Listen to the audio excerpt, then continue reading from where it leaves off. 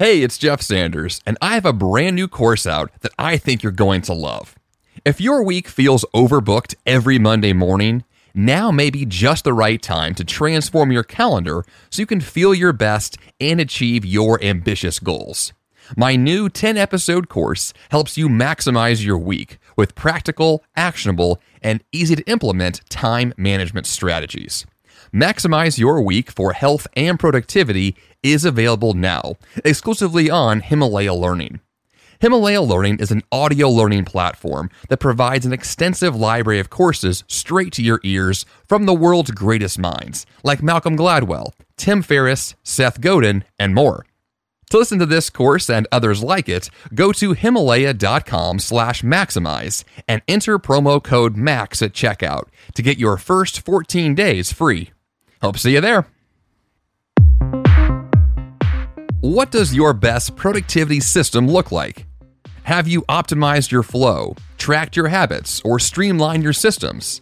Well, if not, my guest today is here to help with all of that and more. This is the 5 a.m. Miracle, episode number 376. Accelerated Productivity, Planners and Systems with Arthur Worsley. Good morning, I am Jeff Sanders, and this is the podcast dedicated to dominating your day before breakfast. My guest today studied psychology, philosophy, and physiology at Oxford, where he specialized in brain chemistry. He now works full-time thinking and writing about learning and living well. And now here is my interview with Arthur Worsley.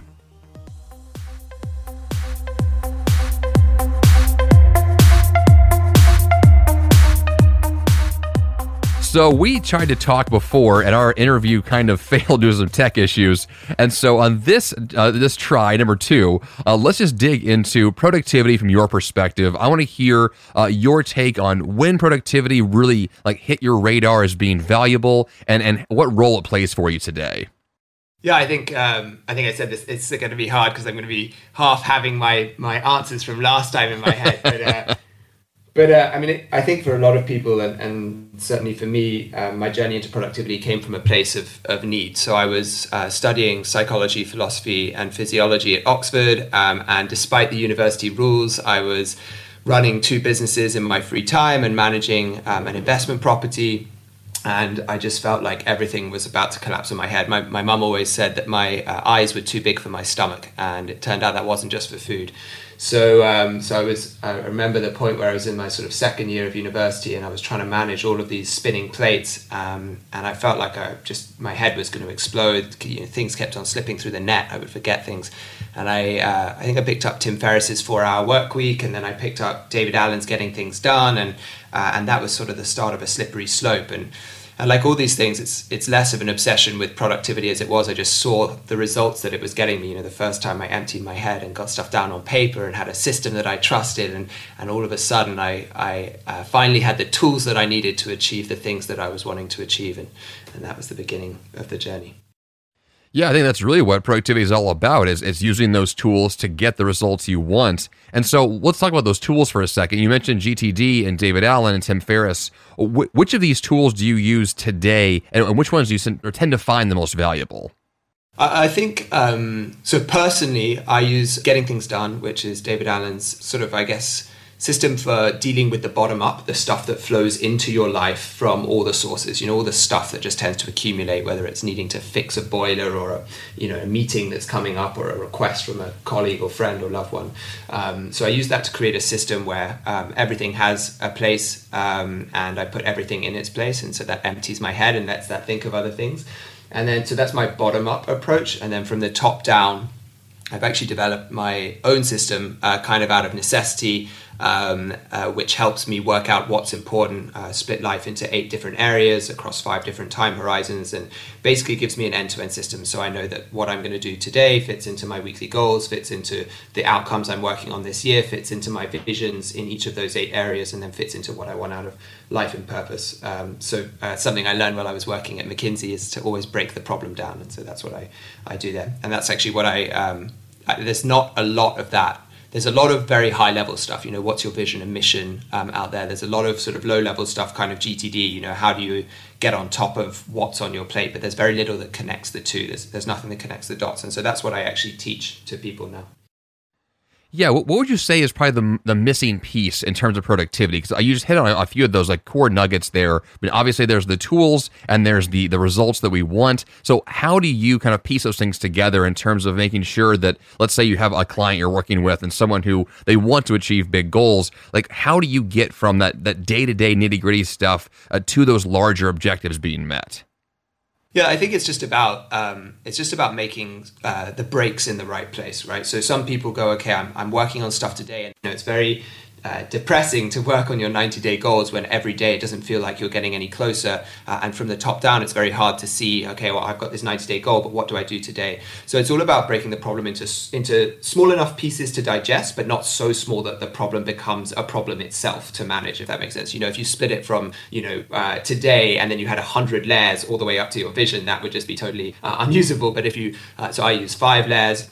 And the same goes for the different areas of life. A lot of people think of life as work-life balance. And I hate this work-life comparison, because life is really much, much broader than just life. So people get very stuck about thinking, oh, what do I want out of life? And that's an impossible question to answer. But if you break it down into, what do I want for my physical health? What do I want for my mental health? What do I want for my friends and family? What do I want for my relationships? And suddenly those problems become much, much more easy to answer. So in McKinsey, we talked about breaking a problem down into pieces that were mutually exclusive and collectively exhaustive. And it's finding a framework that helps you think about these things that helps.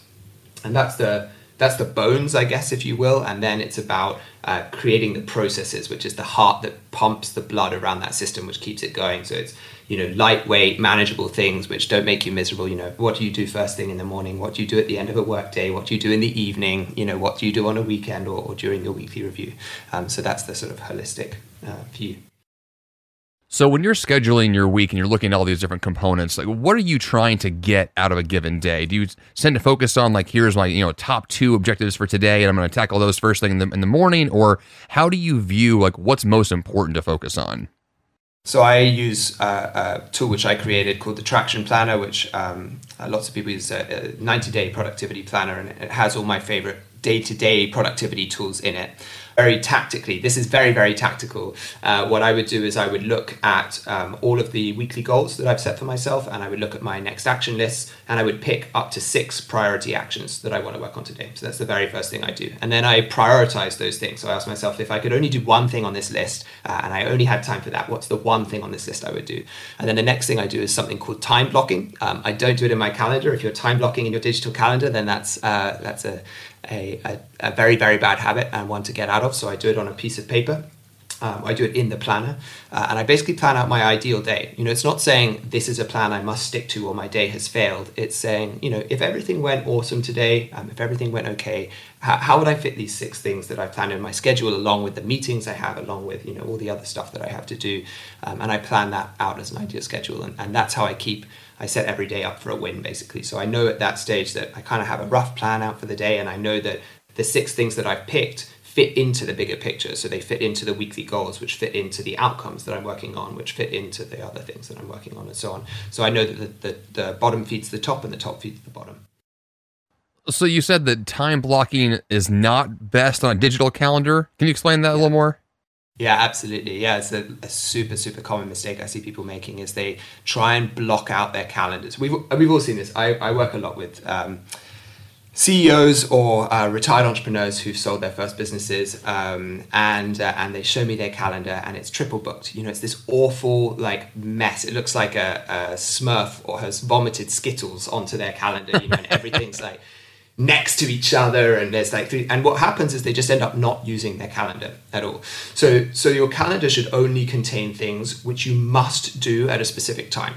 So that's appointments, that's meetings, that's places you must go. The moment you start layering things you could do or would like to do or things like that, what you've done is you've confused what's on your calendar. So when you look at your calendar, you're then having to work out, is this something I had to do, or is this something that I wanted to do? And you start during the day having to reshuffle things on your digital calendar. And what that creates is resistance. One of my favorite phrases that I tell all my students is that friction is the enemy of action, right? And that sort of cuts both ways. We can talk about that later.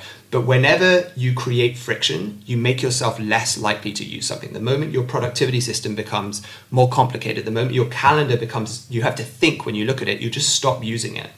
And so if you start trying to time block on a digital calendar where you have all of your actual physical appointments, you will neither do a very good job of keeping track of your actual must-do appointments, nor will you do a very good job of keeping track of the things that you would like to do today. And so it's much better to take that stuff off when you're planning your day and doing your time blocking. Take it off and do it on a piece of paper, so that you still have the true version of your calendar, which you can look at and quickly see, these were the 3 meetings that I had today, or whatever it is that's gone on.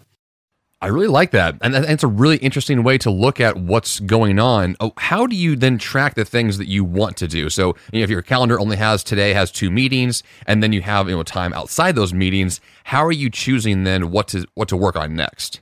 Yeah, so that's where the ideal schedule comes in on the traction planner. So I'm using the first thing I do if I dial straight back, so I've got my 6 priority actions for today. And then what I'm doing is I have a sheet in the daily pages of the traction planner. And on the left-hand side, it says ideal day, and the second column is actual day. That's on one page. So on the ideal day, the first thing I do is I go to my calendar and I quickly jot down what are the actual meetings that I have in my day onto the planner. So I fill those out first in the ideal day. And then what I do is I start tracking, I start time blocking what it is that I want to do in my calendar on a daily basis. And then over the course of the day, what I'm doing is I'm tracking my time. So I'm actually saying, how did I actually use my time? I'm not a big fan of apps that track it to the very second or anything like that. Sort of in 15-minute blocks, just a little dash, I did this. And what that helps you do is compare what you wanted to do with what you actually got done, and you learn a huge amount from that comparison.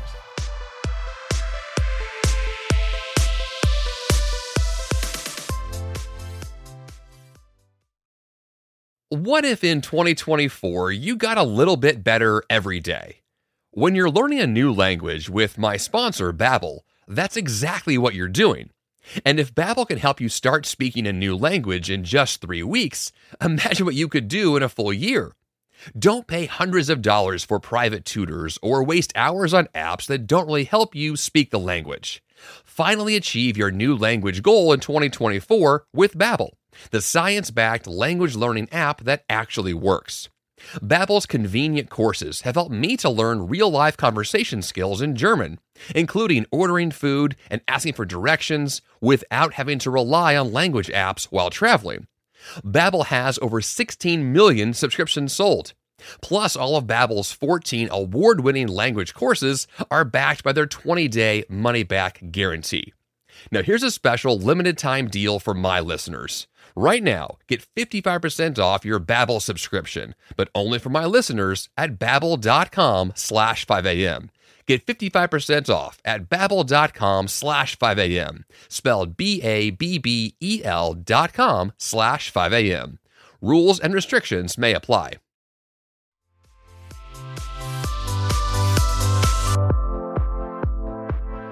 Yeah, in terms of comparisons and weekly reviews, how do you look back at what you did and analyze your week? Because I know for me, my review process takes about an hour and a half a week, and I'm looking back and trying to figure out how to plan the next week effectively. What kind of a process are you going through when you're looking at your what you did and then trying to figure out to what to do next? Is there a specific process you go through or things you're looking for, or how are you optimizing your time in that sense?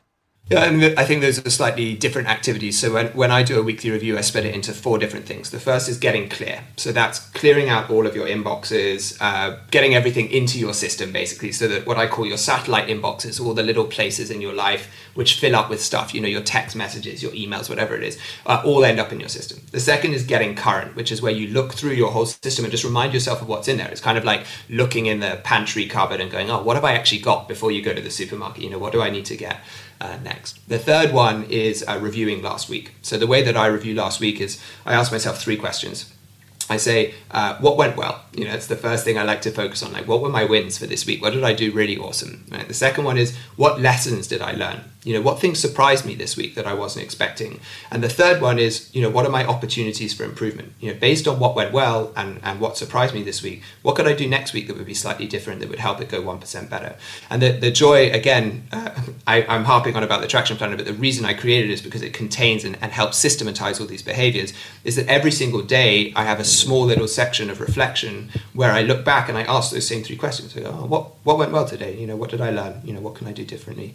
And then what I'm doing is at the end of the week, I can just very easily read back over the last 5 days and take the highlights from each of those sections and go, that went really well, or this was something that I learned this week, or this is something that came up on 2 or 3 days. So again, it's all about having the tributaries feed the rivers, feed the oceans. Yeah, I like that. And that's a good, simple process that makes sense. In terms of the bigger picture, and so you have, your smaller goals that are feeding into your larger ones, how do you go about deciding on what to do next? I know a question that I get frequently from, listeners and my own clients is, how do I choose the next big move in my life or business? Because there's a lot of options out there. I know myself, I have 100 ideas a day. How do you go about filtering the ideas and possibilities to get down to the ones you're actually going to take action on? I think prioritization is such an important skill, and you do it slightly differently at every single layer of what you're doing. So, for example, if I'm working on my daily stuff, I already gave an example of one question, which is you could look at the list and go, if there's only one thing that I could do on this list, what would it be? It's called, and then you just basically go, okay, it would be this one. And then you exclude that one from the list. And you look at your remaining 5 things and you go, if there's only one thing on this list that I could do this week or today that would make today a success or make this week a success, what would it be? And then so on and so forth. So that's one way that you can do it. Another way to do it is to actually invert the question, is to go, what wouldn't I do?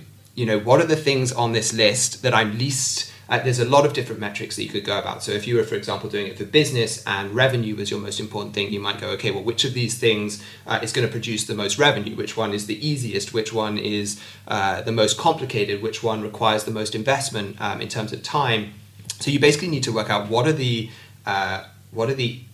things you want to optimize for. And then if I was, what I would do personally, what I like to do is create a sort of a rough numeric system. So if I had 5 ahead of me, I would go, okay, I'm going to optimize for excitement, which I think is super important, and interest. I'm going to optimize for ease of implementation. So which of these is the easiest to do, right? And then what I would do is I would maybe go down that list of 5 opportunities, and I would give them a score from 1 to 5. And I would say, okay, well, I'm a 5 out of 5 on excitement on this, but it's a 1 out of 5 for impact and a 3 out of 5 for ease.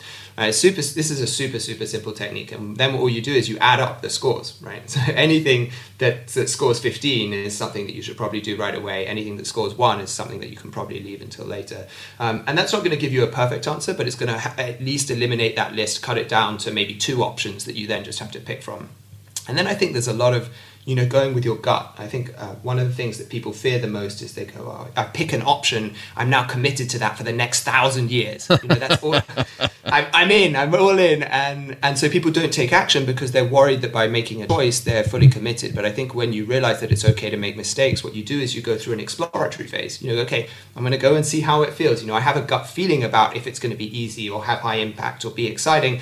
But you might find that when you're 3 days in, you actually didn't know as much as you thought you did. So then it's just about experimenting. People always go, marketers, they go, oh, should I do this or should I do this? Should I use, you're a fantastic copywriter and people are like, oh, should I create title like this or this? And the first thing that all marketers learn is to test, test everything. And it doesn't mean you have to test it for 2 years. It means you could just try it for a few days, try it for a few hours, see what happens, see how you feel about it. So that's how I would go about prioritizing some of those big things. Another issue that I tend to deal with myself, and I know I get this question a lot from other people, which is dealing with, I guess, the simple idea of overwhelm and stress. You've said yes to a lot of things. Your schedule looks scary and daunting to approach. Do you find yourself in that position where you've said yes too many times, or that maybe your projects have just kind of grown too large? And what do you do to keep a sustainable calendar going forward? Yeah, so I think the single biggest problem I see high achievers make is they try and take on too much stuff. I still remember the day that I sat down and I felt every week, I knew I was working really, really hard. I knew I was doing stuff. And I always felt like I just hadn't got what I wanted to get done during the week. So I thought to myself, all right, let me write down all the things that I currently have on my plate, an inventory of the stuff. And let me work out how many hours I think I'm putting into it, or how many hours I think I should be putting in it every week. What am I expecting of myself at the moment? And there are 168 hours in a week, and I think my total came out somewhere closer to 250 hours. And so And so I instantly realized that I was basically in debt. No matter how hard I worked, I was always going to feel like I was failing and slipping behind, even if I was working, even if I didn't sleep and didn't eat and didn't do anything and worked the full 168 hours, I was going to feel like a failure, right? Now, personally, what I aim for these days, it depends a little bit about what's going on in your life, but I aim a little bit to be actually 20% underutilized. So only 80% utilized. So whatever, I work out basically, okay, well, this is how many hours I have in the week. This is what I've got going on. This is how much sleep I want to get. This is, time for this and that. And then I try and work out, okay, well, I'm going to take 20 or 30% off that. And then I'm going to schedule because there's something called Hofstadter's law, right? Where everything takes longer than you think it's going to take. So you create a little buffer, right? And also there's stuff that pops up in your day. You don't want to be rigid or inflexible or not be able to work on something cool that comes up. So I try and underschedule my time so that I always have what I call buffer time during the day, which is an hour or an hour and a half or 2 hours of time where I haven't thought through what I'm going to do in that time. It can either fill with stuff that didn't get done during the day or a project I'm excited about. So the answer is yes. It was a problem that I really, really struggled with. And I think that almost the more you're achieving and the more excited you are by your goals, the more likely you are to fall into that. But it's kind of like being in debt. If your expenses are bigger than your income, then you can only sustain that for a little while before you basically implode and go bankrupt. So the trick is to just try and balance your books at all times. And there's many different ways to do that, but there's actually many ways to say no. And there are many options before you say no, but it's always to make sure that you're not overspending your means or not overreaching too much. So from that perspective, let's imagine that you have underutilized your calendar. You've got some free time. What do you tend to do with that extra margin? Are you just going to continue to work on things in the moment you think are important? Or what do you do with that extra margin? It just depends how I feel on the day. Sometimes I spend it just being happy. Sometimes I spend it with a friend. Sometimes I'll just go down my list of people who I haven't caught up with and call them. Sometimes it's, I use that margin because, I decided that I was going to get this thing done in the morning, but then a call came up suddenly, and so I have to shift it to another time. But suddenly, because I have that buffer time, I get to the end of every single day, and it's almost always a win, right? Because I made it easy for myself. And it's not about making it so easy for yourself that it gets boring, right? You need to. That's why you use the kind of 20% buffer time. But you don't. What I see too many people do is they try and fill their day with, they try and squeeze. They go, I'm going to do all of these things, and then what inevitably happens is chaos kicks in. Things take longer than they think, and they get to the end of every single day and they feel like a failure, even though they did an amazing job, right? So the trick is to set yourself up for success, and then you'll love what you're doing, and then you'll get up and do it every single day, and you won't procrastinate as much, and you won't feel distracted and overwhelmed. So even though it feels weird, you'll feel much, much happier doing less well than you do by trying to do a lot very badly. Totally agree. That's definitely spot on right there. And speaking of that, I feel like a lot of us, when we're trying to do those big things, we get distracted with a lot of things. And one of the areas that I have focused on a lot is focus. And I'm curious in terms of how you go about working, in terms of maybe it's the location of where you're working or the way that you block distractions. Like, do you turn your phone off during the day, or how do you make sure that when you're working on what you said you would do, that that's all you're doing, as opposed to finding yourself getting pulled in 1,000 directions?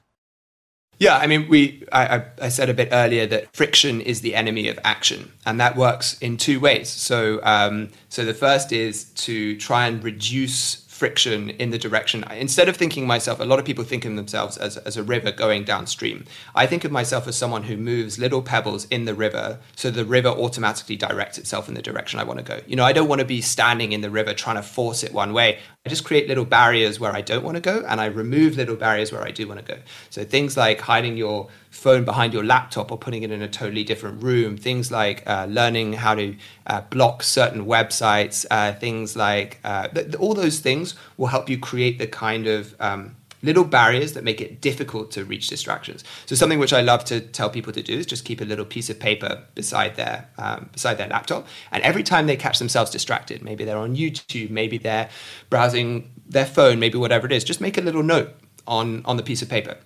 Don't judge yourself. It's cool. We all do it. But just make a little note. And at the end of the day, take a look at your little note of paper and come up with one little idea for how you could make it slightly harder to do that thing tomorrow. Maybe it's putting your phone in a different room. Maybe it's working out how to block a website. Maybe it's downloading an app that lets you selectively block that thing. Maybe it's working from a slightly different space where you're not going to get disturbed by whoever it was who distracted you or whatever it is. And if you just do that, even if you just did one of those things every single day, by the end of the year, you would have eliminated, maybe not 365, but certainly hundreds of little distractions or made them harder. And you'll find that without much effort, you will naturally focus much more.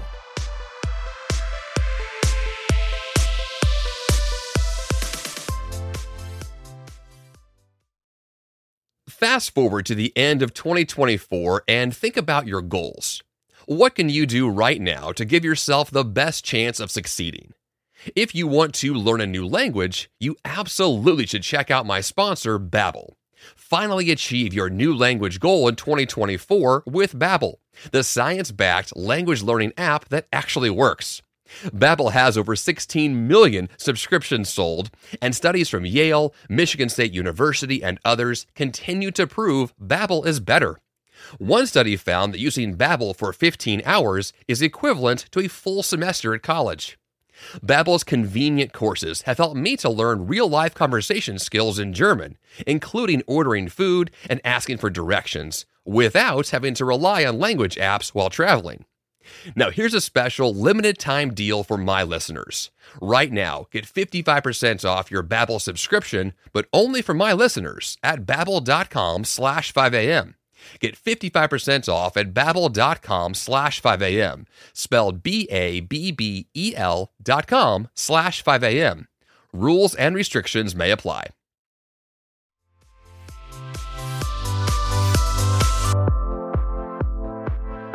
That's a great solution. Yeah, I love the idea of just recording what happens. I mean, that's one thing that people do this with like a food journal. They'll look at what did I eat last week, and based upon that, I can see the trends over time. But I think that same thing applies with productivity. You have a really good point here of just kind of jotting down what you're doing throughout the day. That's one thing that I don't do enough, but I know that when I do it, it's incredible, I guess, the self-awareness that comes with that, of being able to say, like, you can see your own kind of mistakes and your own tendencies, and then those, I think, are so valuable in terms of figuring out, how to move forward in a way that leverages your strengths, but also really does block those areas where, you're the weakest. Yeah, I mean, I call, so the program, the planner, the masterclass that I teach, the coaching I do, I called it Traction. And the reason I called it Traction is because actually the track is spelled TRACKTION. And the reason is I think people are super, super smart. If you're listening to this, you are incredibly smart and you know exactly what you need to do to stop procrastinating, to stop distracting yourself, all those things. What you're missing is the clarity about what's actually going on. And the moment you have the data, you just instantly make better decisions, right? Now, it doesn't mean you need to track I see people, they get het up, they're tracking 300 things a day, blah, blah, blah. So it's about tracking just the little things that you're working on right now. If you're working on distraction, just write down the things that distract you. If you want to know where your time goes during the day because you get to the end of the day and you don't know what you did with your time, just track your time. If you want to know the habit that you're working on, is it happening or not? Track the habit, track the metric, track whatever it is, but track one or two small things and you will naturally make better decisions that help you. You don't need someone to tell you what to do. You're already super smart. You just need the data to make it happen. So in terms of daily habits and wanting to make sure that you're sticking with your schedules long term, do you have a specific set of habits you're trying to achieve, or you're just kind of like following the system that you've built? I'm asking this mostly from a perspective of, let's call it like health and productivity, because a lot of habits that we have are based upon things like, I'm going to go to the gym today, I'm going to meditate today, I'm going to make sure I've got my water today. Like, how do you incorporate those types of habits in with a system designed for productivity? Because I know for me, I tend to find that there is friction between me wanting my own personal health goals to fit with my business goals. So I'm curious for you, how do those things kind of work together?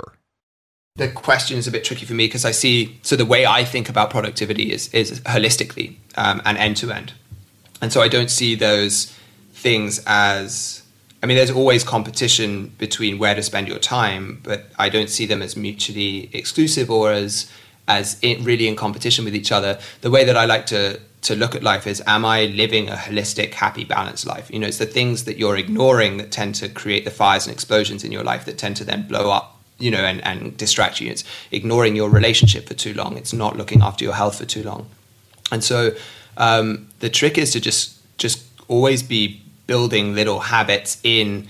One of the first things I get people to do is I take the 8 areas of life, and this is in the planner as well, and it says, okay, well, which area of life are you least satisfied with right now? Where are you really struggling?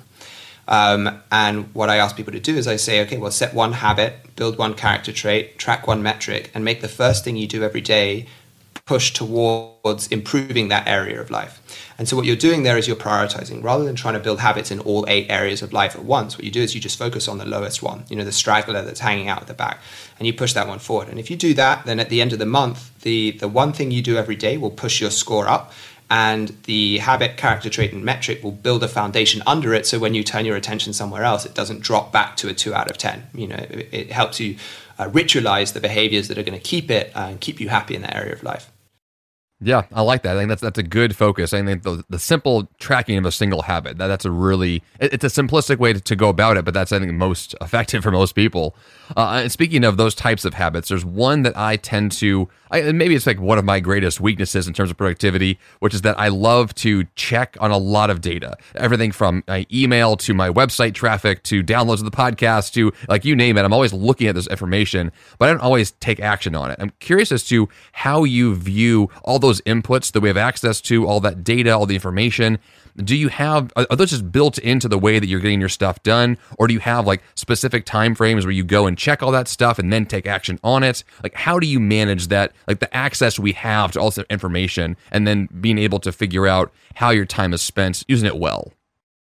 I think it really depends what job you're trying to achieve. A question that I think we all should ask ourselves more often is, so what?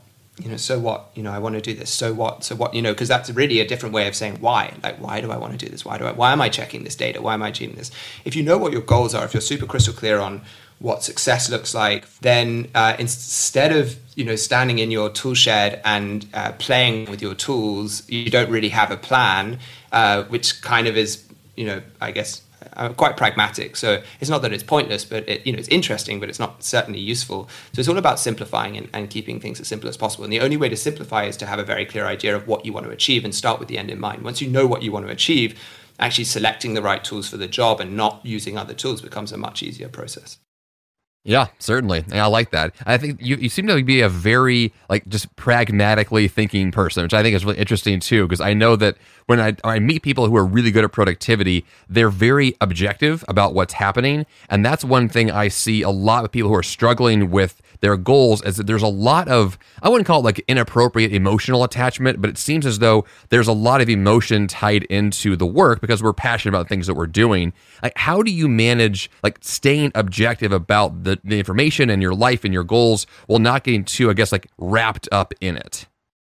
I think there are two answers to that question. The first is that I don't always, and I often don't. I often get very wrapped up in my emotions, but I think I've spent a lot of time working on becoming friends with those emotions. So, when I feel anxious, when I feel sad, or when I feel angry, or whatever it is, rather than trying to do the work, even though I feel those things, I try and stop and listen to what that's telling me about myself. I feel anxious today. Like, what does that mean? Like, am I actually still doing the right thing? Am I doing something different? And so I don't get anxious about feeling anxious. I don't get anxious about feeling angry. I don't get anxious if I have a sad day or a super happy day or whatever it might be.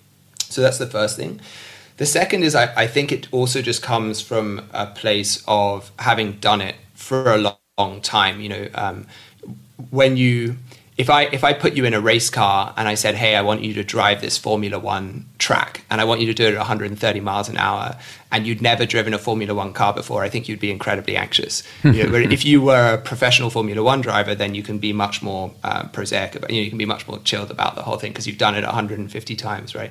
So I think the other thing is it just comes from practice. It just comes from having done it a lot and remembering also that productivity is a means and not an end. There's more to life than productivity. If your productivity system is making you miserable, if it's making you unhappy, if it's not helping you achieve the goals that you want, if it's taking 20 hours a week to maintain, then something's not right, and that's okay. It's okay to stop, step back, and go, oh, how could I make this easier? Simplicity. If you couldn't do it on paper, don't use a software application to solve the problem. If you find yourself hating every minute of the review, then change the review. Just make it fun. Yeah, and speaking of fun, this is one thing that I have been like really focusing on. I think this the last couple of years, especially, is that one of the filters that I use as far as choosing my next projects really has to do with, am I really excited about this? As an example of that, like I'll get an email from someone who's like asking me to do a new project, and one of my first questions is that, would I like just be really excited to do this? And if the answer is no, then I tend to walk away. Like, do you have you mentioned this earlier, the idea of scoring your projects. How important is it for you in terms of your like the excitement factor, the fun factor, in terms of choosing the work that you do? I think it's huge. I think listen, you don't have to. You can go through all of life and fight it the whole way through, and you'll still achieve goals. But you just be very unhappy the whole way through. I think when you love something, when you love someone, when you're excited about something, you go the extra mile. It's subconscious. You just you want to get up and do it. You're passionate about it. You'll learn the little details that other people won't, and that's what helps you succeed. I think though there are two ways to solve the excitement problem. So a lot of the time, I wake up and maybe I'm not excited about the goal that I'm on. And what I wouldn't recommend everyone doing is the moment the excitement disappears, that you give up on whatever it is that you're doing. But one way that you can solve that is you can ask yourself, am I not excited by this thing that I'm trying to do? Or am I not excited by the way that I'm approaching the problem? Right. So, for example, I have a goal where I like to help other people succeed. It's what I work on my blog. I like to teach people. I like to learn and teach myself, what's the art of living? Like, how do you live the best life you possibly can? And for a long time, I've been writing articles. And there got to a point one day where I was waking up and I thought, I'm just not excited to write an article today. I feel like I've kind of reached the end of it. And I woke up too many days in a row feeling that way. And I thought, gosh, does that mean I'm not excited by my goal anymore? I thought, well, what if I, instead of deciding I'm not excited by a goal, what if I just change the way that I do that? So what if I actually started doing more of these podcasts, do interviews? What if I started reading different books? What if I started producing, I'm enjoying using no-code applications to produce apps. I created an app that lets you track your emotions and has a breathing timer and stuff in it. And suddenly I was excited again to attack the same problem from a slightly different angle. So excitement is huge, but if you don't feel excited by your work or by your relationship or by whatever it is, then I would encourage you not to think, okay, well, that means I have to give up on this problem. Maybe it's just a case of changing how you approach the problem instead of what it is that you're doing. Yeah, this is one thing that you and I just recently talked about, was that I had a similar thought with my podcast itself, where I was looking into, how can I, buy a better microphone or dig into the tech more, or find that other angle of what would it take to ensure that, this thing that I've been doing for a while stays something that I'm still excited to do. I think that can be with anything we take on, like that over time, those things can become ruts and they can become a drag and a grind, and you lose that fun factor. But yeah, I love this idea of looking for, that new perspective of what it takes to find that new, fresh energy with something. For sure. I mean, if you're working, I assume people listening to this are working on their productivity, right? And every single thing that you learn has this exciting initial phase where you're learning a ton of stuff and you feel super excited. And then there's this sort of slow grind through to mastery that you get going, right? And one of the best things that you can do is think, how can I make this more exciting? Can I buy a planner, or can I use a piece of software which I just love using, or can I even buy a pen which I love using, or can I find a community of people who reignite my love of this topic? Community is so important because we're so inspired by people, and too often when I see people who've lost their excitement, it's because they're trying to solve problems in isolation. No matter what problem it is that you're trying to solve, whether it's playing tennis or learning to swim or saving the world or getting great at your job, being around other people is an amazing way to reignite your excitement in via a how, rather than by feeling that you need to make radical changes to the what. So I definitely agree with, I know your podcast studio looks amazing, and I think, that's what gets you out of bed and gets you, excited to get working on this and helps you keep delivering value and doing what you love, then it's an amazing way to go about solving that problem. So what's the next big thing for you? I know you've got a lot of things on your plate. What are you most excited about right now? Well, I just got married last weekend, so congrats. I'm pretty excited for that. I actually am probably one of the few people in the world who has a message on their phone saying I knew that she was the one from the very first night that I met her. I text my friends 4 years ago. I said I think I met the one, and I luckily got to marry that girl last weekend. So that's very exciting, and we're expecting a baby in March, which I'm also very, very excited for. So I'm super excited. I've really, really enjoyed working with, I used to I used to be a coach. I used to be a consultant. I was in finance, and then with the Art of Living, I was kind of just a writer. And I've really enjoyed working with people in the traction community, with my coaching clients and things like that. And so I'm very excited to bring a new life into the world, and all of the things that's going to change and change the way that I do things, but also to work with another human being. To have another member on the team and try and create the happiest and most supporting and most loving environment that I can for that child. And that's going to, that creates an extra tension on your own goals and trade-offs and things. So I'm excited for the next level of difficulty, if you will, on all of the things that we've just talked about. Definitely. It's a wild ride to become a parent. So I'm excited to see how that impacts your productivity and your goals and the art of living for you. I think there's a lot that changes with that, but it's so many wonderful things that come with it. So yeah, I'm excited to see how that changes your perspective there. Yeah, me too. So in terms of where our listeners can learn more from you, what's the best place for them to go, and what should they find there? Well, if they're listening to this on your podcast, on your blog, then the show notes are probably a great place. I'm sure we'll leave links to all the things we've talked about. Otherwise, theartofliving.com is a great place to go, theartofliving.com. You'll find tons of stuff. I spend a lot of time doing book recommendations, so I've split the site into the 8 areas of life, which we didn't talk about in detail, but so you can find stuff on mental health, on physical health, on productivity, on accelerated learning, on wealth, on business and career. And I do book recommendations. I do book summaries. I love writing book summaries. It's one of the ways that I learn. You'll find articles. You'll find a ton of free tools, from productivity templates to a free chapter of my productivity primer to the app that I just created that helps you sort of track your emotions during the day.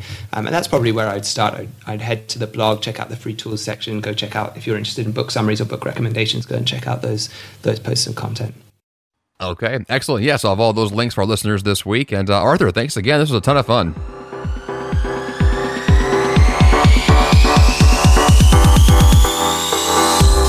And for that awesome action step this week, of course, go check out Arthur's work at theartofliving.com, as well as his Traction Planner. Arthur's perspective on productivity is sharp. It's efficient and really helpful. So go to his site, theartofliving.com, and check out his products. They're really, really great. And of course, for all the links this week, go to jeffsanders.com/376 for the full show notes page. That's all I've got for you on the show this week. Until next time, you have the power to change your life, and the fun begins bright and early.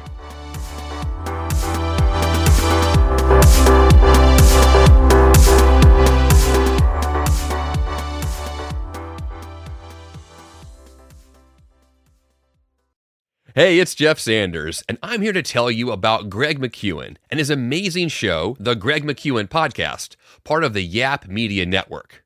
Want to achieve more by doing less, all while avoiding burnout? You can design a life that really matters with Greg McKeown, author of New York Times bestsellers Effortless and Essentialism.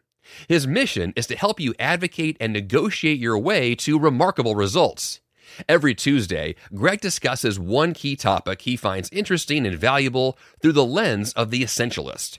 Every Thursday, he invites thought leaders, entrepreneurs, celebrities, and people like you for inspired weekly conversations focused on learning how to do what matters first and do less but better.